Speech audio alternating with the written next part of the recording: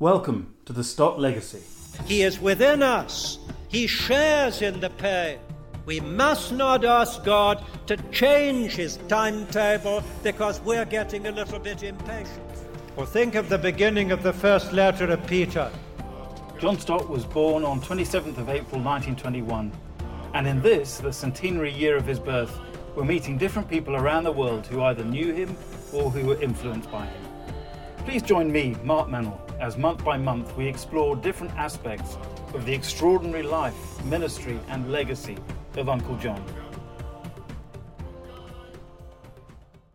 You know, he was quoting from the newspapers. He was engaging with the stuff that we were reading and hearing on the radio and the television, and then he was demonstrating how, as a Christian, it was possible to show how Christianity really engaged with these issues in a very thoughtful, respectful, and relevant way. And I was just blown away. That was Professor John Wyatt, Professor of Ethics and Perinatology, and also Emeritus Professor of Neonatal Paediatrics, Ethics and Perinatology at University College London. As a paediatrician, he specialised in and led an intensive care unit for premature babies for about 25 years. But alongside his medical practice, he's also been a frequent contributor to the major ethical debates of our time. And this enabled him to play a significant part in the updates to John Stott's important book, Issues Facing Christians Today. Now, he first joined All Souls Langham Place as a medical student in the 70s, but I'd previously assumed that he came to London straight from school. But that's not, in fact, how he started out his student life. I actually started off reading physics at Oxford, and I had a spiritual crisis about... Because it was Oxford or because it was physics? a bit of both, to be honest.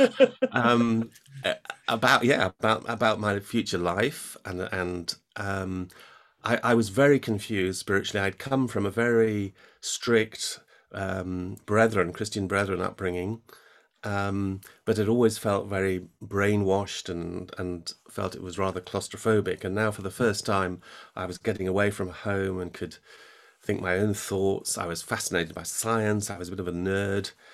My ideal, at that time, I thought my ideal life would be to do something on cosmology or quantum physics, and I would sit in a lab and come out once every 5 years to check the world was still there and produce some brilliant theory. Yeah, exactly. But then all of that was challenged by my Christian explorations, and it was really during that year that I came alive spiritually and became convinced by the intellectual coherence of Christianity, but also by the power of Christ and the attractiveness of Christ and the person of Christ in my own life. And so that led to then a crisis about my future, and I felt a calling initially to ministry in the global church. I attended a missionary conference, I remember, and was deeply moved by and sensed this call from God. I think John Stott actually was one of the keynote speakers at the conference.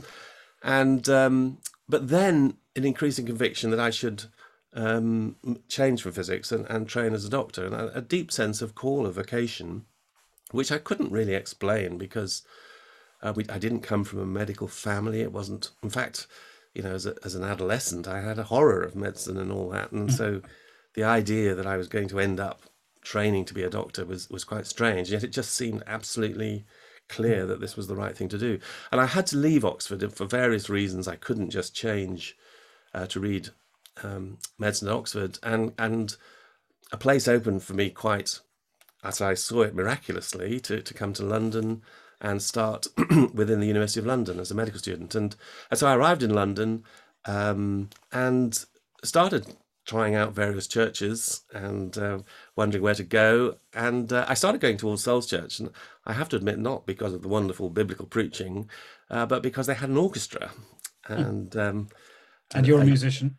I'm a musician. I was a trumpeter and a piano player, and a young enthusiast called Noel Tredinnick, long-haired with a beard and Beard at that point, yes. yeah, and looking almost like Rasputin, but very, very sort of charismatic and warm and with great ideas. And he was just starting this weird idea of having an orchestra actually playing in services. And he was writing arrangements, and I was a founder member of the All Souls Orchestra as a trumpet player, and so that was my introduction, and increasingly committed myself to All Souls. And it was really through playing the trumpet I sort of became aware that there was John Stott, and he was preaching, and this rather austere figure. Presumably by then he'd stepped down as rector, had he? Or was that the transition period? It was a transition period. He was the rector, but Michael Bourne had arrived, and Michael Bourne was, quotes, the vicar. And Stott was doing a lot of the preaching. It was still a very traditional Anglican. We were all in vestments. I was also singing in the choir. We used to process in wearing our surplices, and there were pews. It was almost unrecognizable from the All Souls Church now. And I'd had a few words with John Stott, but really, it was his sermons which were so extraordinary, and which initially just drew me to the power of his preaching. So, what was different? Because presumably, if you'd grown up in a Christian home and going to church, you'd heard a lot of sermons. But what stood out about his preaching particularly, or was it the others around him at All Souls at the time as well? No, Stott was utterly unique right from the beginning, and it was a combination. There was extraordinary spiritual authority about him. You just sensed that this was a man who was not speaking theory that he'd read in a book. This was a man who was saturated in prayer and in experience of the Holy Spirit and the love of Christ.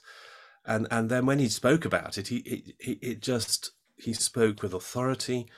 But the other thing which really excited me was a series of sermons he did, which I think it was called Issues Facing Christians Today. And this is the 1970s.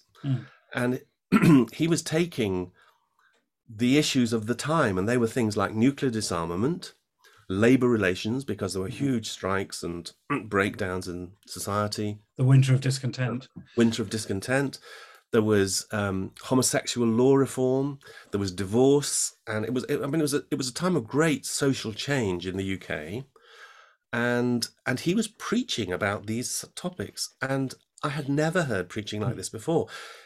He was quoting from the newspapers. He was engaging with the stuff that we were reading and hearing on the radio and the television, and then he was engaging with it in a demonstrating how, as a Christian, it was possible to show how Christianity really engaged with these issues in a very thoughtful, respectful, and relevant way. And I was just blown away. I'd never heard preaching like this before. Coming from the Brethren, if you heard, preachers talking about modern problems, it was usually something like jazz or dancing. Or go to the cinema. The cinema, good heavens, dear boy, don't mention it. And worldliness, and to that adrenaline rush that hit me, that Christianity was actually relevant to the stuff in the newspapers. I've never forgot the impact it made on me, and later on that has become a kind of model for my own attempts to follow Stott's way. I mean, there's rather a nice trajectory in that, isn't there? Because you would go on to edit and develop later editions of the book that came out of that series. So you were there at the very beginning. Yes, remarkably. And of course, what I now realize was that Stott was on a huge journey. Right. Coming out of this very traditional and pietistic background from particularly Nash and the Bash camps. And also, the Stott who writes Basic Christianity, in one sense, this is the very best description of very conventional reformed Christian thinking of the early 20th century, and and the Stott who's taking those missions in Cambridge and elsewhere. It's very much within a conventional understanding of Christian preoccupations with salvation, justification, new life in Christ, and so on.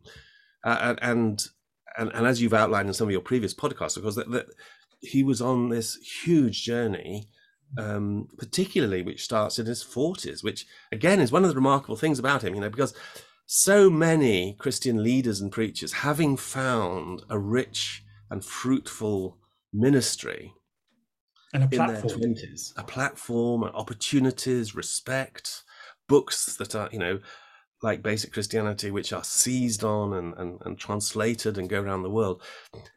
Many Christian leaders would have said, well, this is who I am, this is what I do, and I'm going to follow and plough this furrow for the next 50 years. And that wasn't Stott. He was always questing, always thinking, always challenging. So help us a bit with this idea of pietism. So he's not losing his moorings, is he? But is it in the 70s and 80s, is he broadening out, or what actually is happening in that process? Yes, and that's a huge question, and one which I don't feel worthy in a sense to really, people have written PhDs and stuff on that. But if I could give a baby doctor's perception on what was going on, pietism really is this idea, it's my personal relationship with Christ, which is the central feature of the Christian faith. And he talked about how Nash had come to rugby school and had said, "What do you make of Jesus?" And that was the question. And I went away and I didn't know what did I make of Jesus, he said, and he wrestled on his knees until he'd come to faith. And the gospel as preached by Nash was the ABC: admit, believe, confess. And it was all about my personal relationship with Jesus. And Stott never lost that. That was always at the heart of his own faith, at the heart of his spirituality. And it often struck me, when hearing him preaching or giving a very erudite, apologetic or evangelistic talk, and he'd be ranging across huge issues. This is later on in his life. Often at the end, he would come back to the heart of this evangelistic appeal, which he'd first heard from Nash and which he never moved from. But I think what happened for him is that increasingly, as he goes through his Christian pilgrimage, the God of the Bible becomes bigger and bigger and bigger.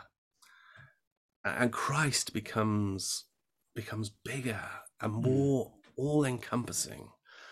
And as he spends his time just immersed in the scriptures, on his knees, worshipping that Lord, he becomes increasingly convicted by the all-encompassing reality of the gospel. So I do actually think the gospel, what is the good news? What is the euangelion? I understand that word taken up by the New Testament writers was simply the ordinary Koine Greek for good news.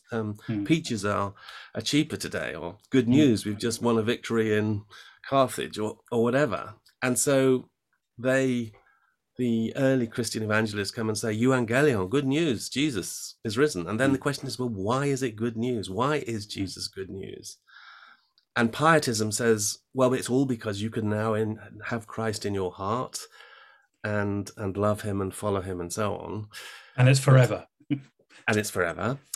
But Stott is saying, well, yes, that's true. But the good news, why Jesus is good news? It's good news for creation. It's good news for society. It's good news for healthcare. It's good news for relationships, for the family. It's good news for politics across the world. he sort of eyes are being open to the extent of Christ's lordship. So he's investigating an area he hasn't perhaps thought about, but he suddenly realized, well, Christ is here already. Exactly. And of course he's listening. So the extraordinary thing about him, right from the beginning, but I think particularly, there was a shift. And you've already alluded to this in some of the previous podcasts, and unpicking precisely where that shift comes from. It's interesting. One of his biographers implies that part of his shift was because of dissatisfaction with what was happening at All Souls, and with a sense that he'd anticipated there was going to be mass conversions as there had been in the 50s. He had anticipated that the church would be packed, the parish would be transformed by people becoming Christians, and it wasn't happening. There was a resistance. There was an incomprehension to evangelistic preaching. And I think instead of just saying, well, that's the way it is, and people are just hostile, he was deeply troubled by that, and that I think is what was one of the factors which led him on to this questioning. Why is that? And he increasingly became convinced, and this was where it started to become controversial, that it's not just about truth claims about Christianity. It's not simply about the truth. Yes, he was always committed to truth claims of Christ and so on, but it's the relevance of Christianity which becomes the key question for him. Why is, and he recounted to me, and I think he may have written about it, a conversation he had after one of his missions in Cambridge, I think was, it might have been some other big university town, and he said he'd preached his heart out. He'd totally given himself to try to demonstrate to this audience of students the relevance, the beauty of Christ, and the truth about the gospel. And then afterwards, he was talking around, as he often did, just hanging around, talking to people.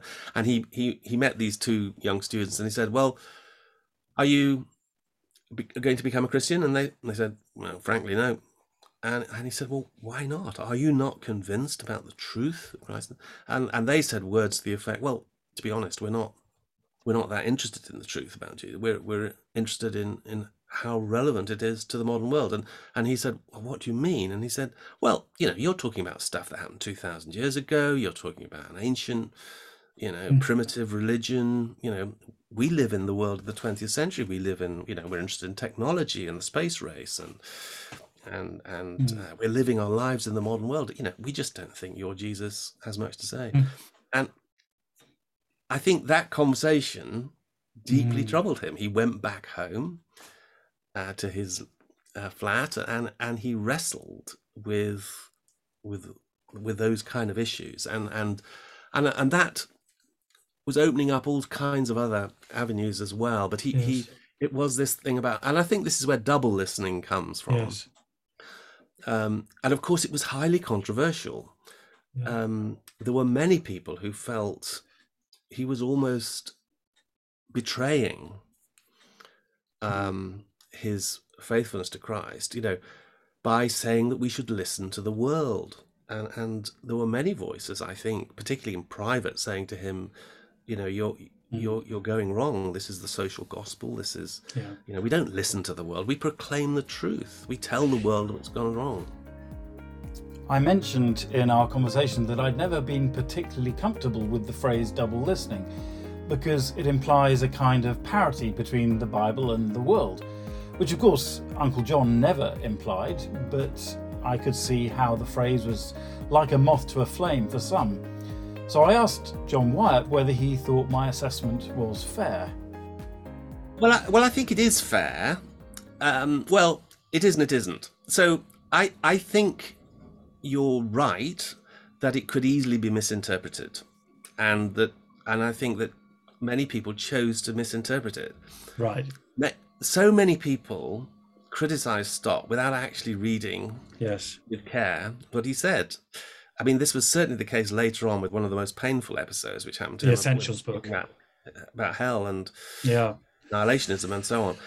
And what hurt him so deeply was that people waded in with a whole load of prejudices and simplistic preconceptions about what he was saying without bothering to study in detail what he said. And the same was true about double listening, that if you read what he carefully defines it in books like The Contemporary Christian and others, it's very clear that the way in which we listen is different.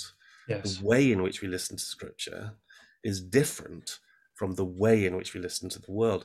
But where he would say there was parity is he would say they are both equally important, that Yes. it's simply not good enough to say, oh, well, of course we listen to scripture, and to imply that the other kind of listening is a kind of optional extra for a few eggheads. You know, he would say this is absolutely an essential part of following Christ, of Christian discipleship, is listening to the world. Now, I mean, you mentioned just now about how one or two biographers had picked up on this and interpreted it as John sort of, washing his hands and saying, well, obviously it's not going to work here at all, so I'm going to look elsewhere, which sounds, it doesn't make any logical sense, because if it doesn't work here, why try in the rest of the world? It's far too simplistic. And I think, but he was troubled. He was troubled by the hardness of heart. He was troubled by what was going on in the world. And he was determined to try to understand it. And so he started to put that into practice. And one of the, I think, the very influential things, and I just happened, by God's grace, to be around when all this was happening, is that he started a reading group for young people. And I happened to be a founder member. In fact, he asked me to organize it for him. So what year was that? It would be late 70s, yeah. In order to carry, he feels he needs to be much more in tune with what's going on. And he isn't. He's a Oxbridge educated bachelor sitting in his, in this very erudite environment, and he's frankly, discipline is his middle name, so he's not like normal people. That's right. And he doesn't spend a lot of time just in the kind of ordinary world, and so he sets about how can he enlarge his understanding. And so and I think there were many different things that he was doing, but one of the things he did was he started this reading group, and the idea was we were going to meet every 6 weeks.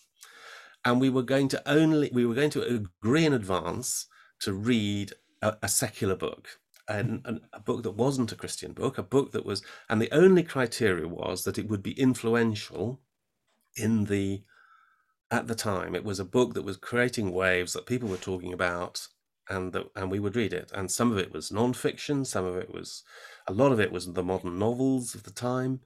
And he got together this group of young people. We were all of us in our late teens, 20s, connected with ourselves in some way. And we selected the books entirely democratically.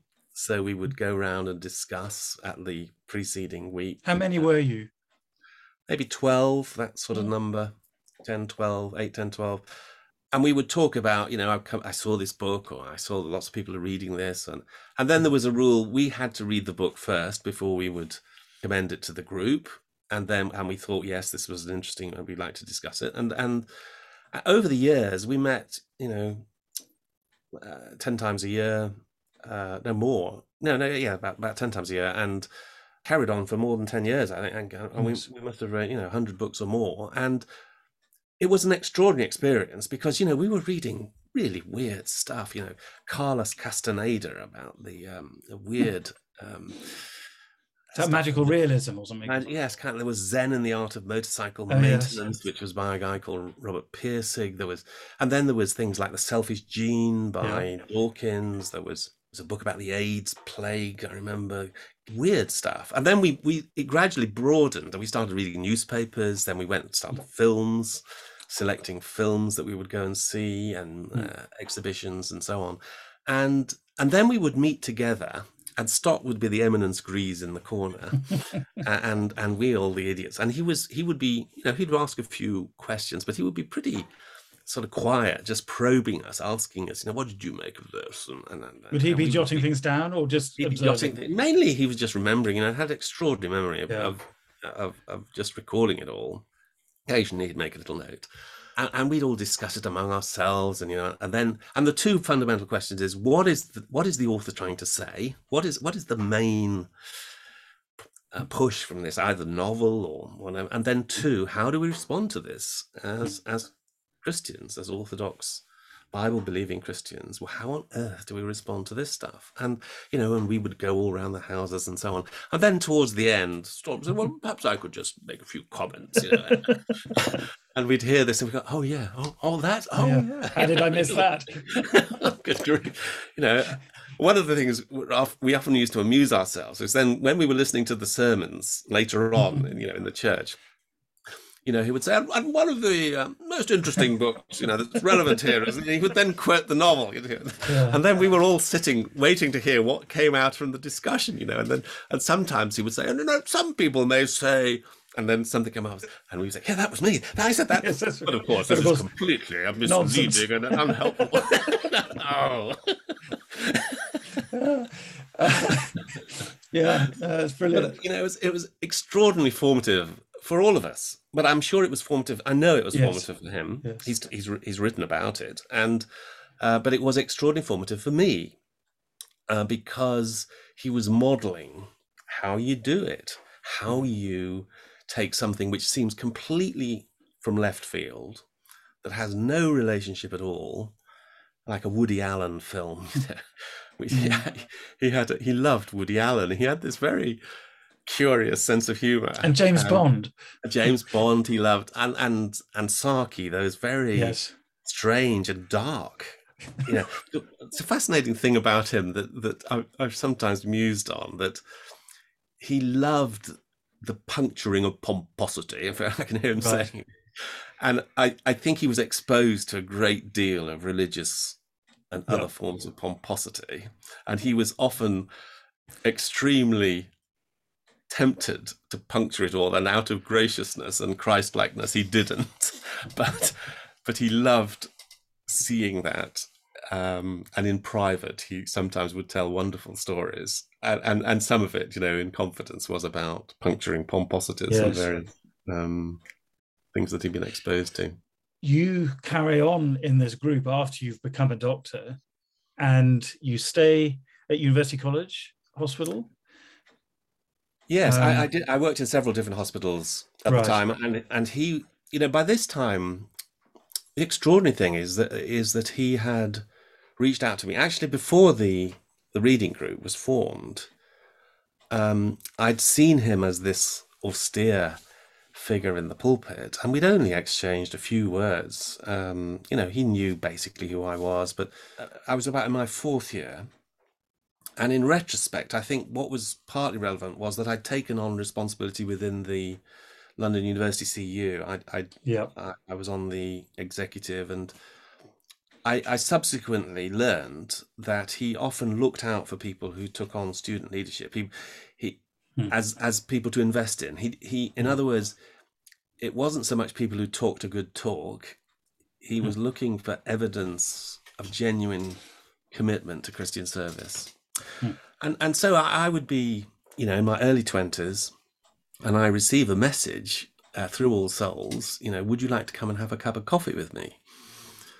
And I was really very nervous because... You thought you were in trouble. I thought it was indeed trouble. I was being asked to see the headmaster in his study. What on earth have I done? I've been found guilty of gross heresy, and I was going to be put right.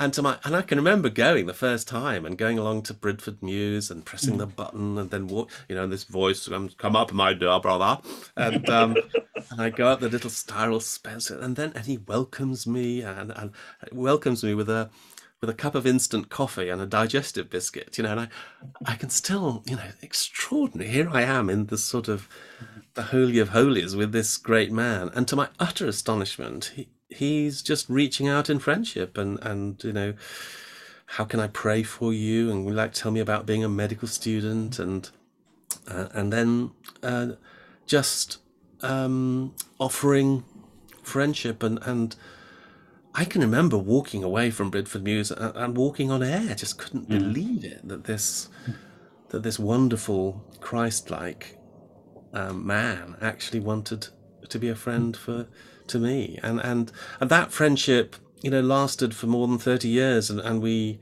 walked together. He shared his heart with me. We used to meet up quite frequently, and he spent hours with me, and I look back and I think, he could have been writing another book like The Cross of Christ. And what a waste of time that was. What a waste of time. But do you think he had a bit of a soft spot for you as a medic? I mean, he was the son of a surgeon, and did he start the doctor's services at All Souls? I really don't know the answer to that. Certainly the doctor services were a big thing. And yes, you're right. He was fascinated by the world of medicine. He was the son of this very eminent Harley Street cardiologist.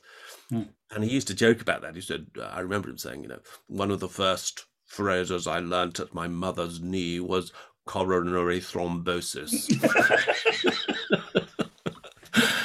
He had both a fascination and a respect for the medical world, and of course Harley Street was in the parish, and he often had contact with senior doctors and with the Christian Medical Fellowship and so on. So yes, I think that was one element. I think, and he did once say to me that he often thought that if he'd ever had become a doctor instead of a clergyman, he probably would have become a paediatrician. So he had a particular interest in children, a soft spot, and an interest, and so he was very interested in my pediatrics and my training. I think also the fact I was a musician. He was a gifted amateur musician. He was a cellist earlier on, and was interested in music and understood quite a lot about music, and was very encouraging to Noel and the whole theology of music as a means of expressing of something in the creation to express worship. So there were a number of things, and we just clicked. I think he was such an interesting person, and so he asked very probing personal questions. You felt he asked very good questions and very thoughtful questions, and you felt you couldn't just dismiss it all. And he also, as our relationship deepened, he started to become more, and as he started to trust me, I think he started to become more self-revelatory. And I can remember a bit later on, and I suppose I'm now about 27, probably a newly qualified doctor, single man, and we're meeting up and just chatting in private, and I say to him, I'm just wondering whether God is calling me to be a single man like you, Uncle John. And he says something like, I don't really recommend it, dear brother. And he then proceeds to tell me some of his struggles as a single man, about the loneliness, about the temptations, about the women who'd set a cap at him, about, traveling alone across the world. And I remember thinking, gosh, if I was to go out into All Souls and broadcast what I've just heard, it would create an absolute scandal.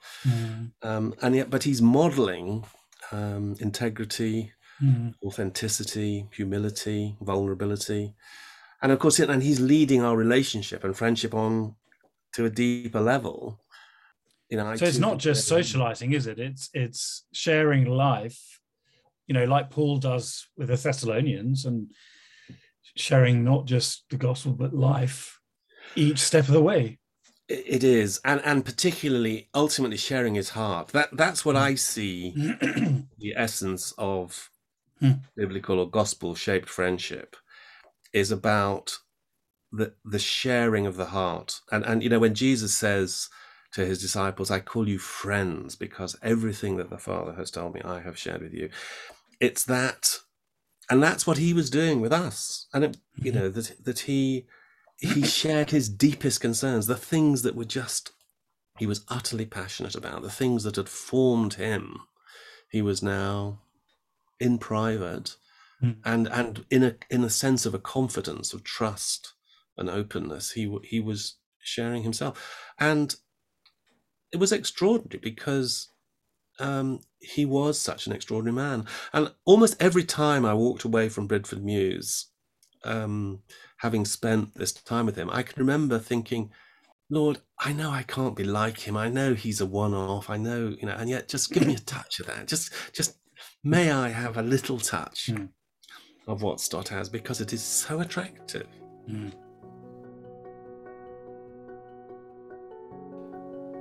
Now, we will hear more from John Wyatt next time in the second of our 2 episodes with him. But for now, it would be really good if you could pray about a new project. Of course, the invasion of Ukraine has now been ongoing for about 2 months. And while we cry out to the Lord for it to end as soon as possible, we're acutely conscious of the millions who are displaced or fleeing and suffering. One response resulted from a conversation that a few of us were having, 3 of us who in fact doing ministry in that part of the world. So Nay Dawson from the International Fellowship of Evangelical Students, IFES, working in Europe, Michael Prest, who's the director of United for Mission, or UFM, and I from Langham Preaching Europe's team have worked together to create a website, ukraineconnect, all one word, .net. It's a site to help match mainly Ukrainian believers with people around Europe, but mainly in the UK at the moment, offering their homes as hosts. And so far, over 160 individuals have been matched, and they've already started arriving and making a new home, albeit for a brief time. But there's also much more to do, so please pray for the logistics and the relationships that will result from this project, especially for safety and protection for all involved. And of course, we pray that in time, all who want to and are desperate to, in fact, would be able to return home. Thank you so much for listening to The Stott Legacy. Thank you also to my Langham Partnership colleagues who have helped to make this podcast a reality, and special thanks to Vic Marsay from Langham Partnership UK and Ireland for all her hard work in editing and producing each episode. Please do leave a review wherever you get your podcasts, recommend it to friends, and above all, tune in next time. Until then, goodbye.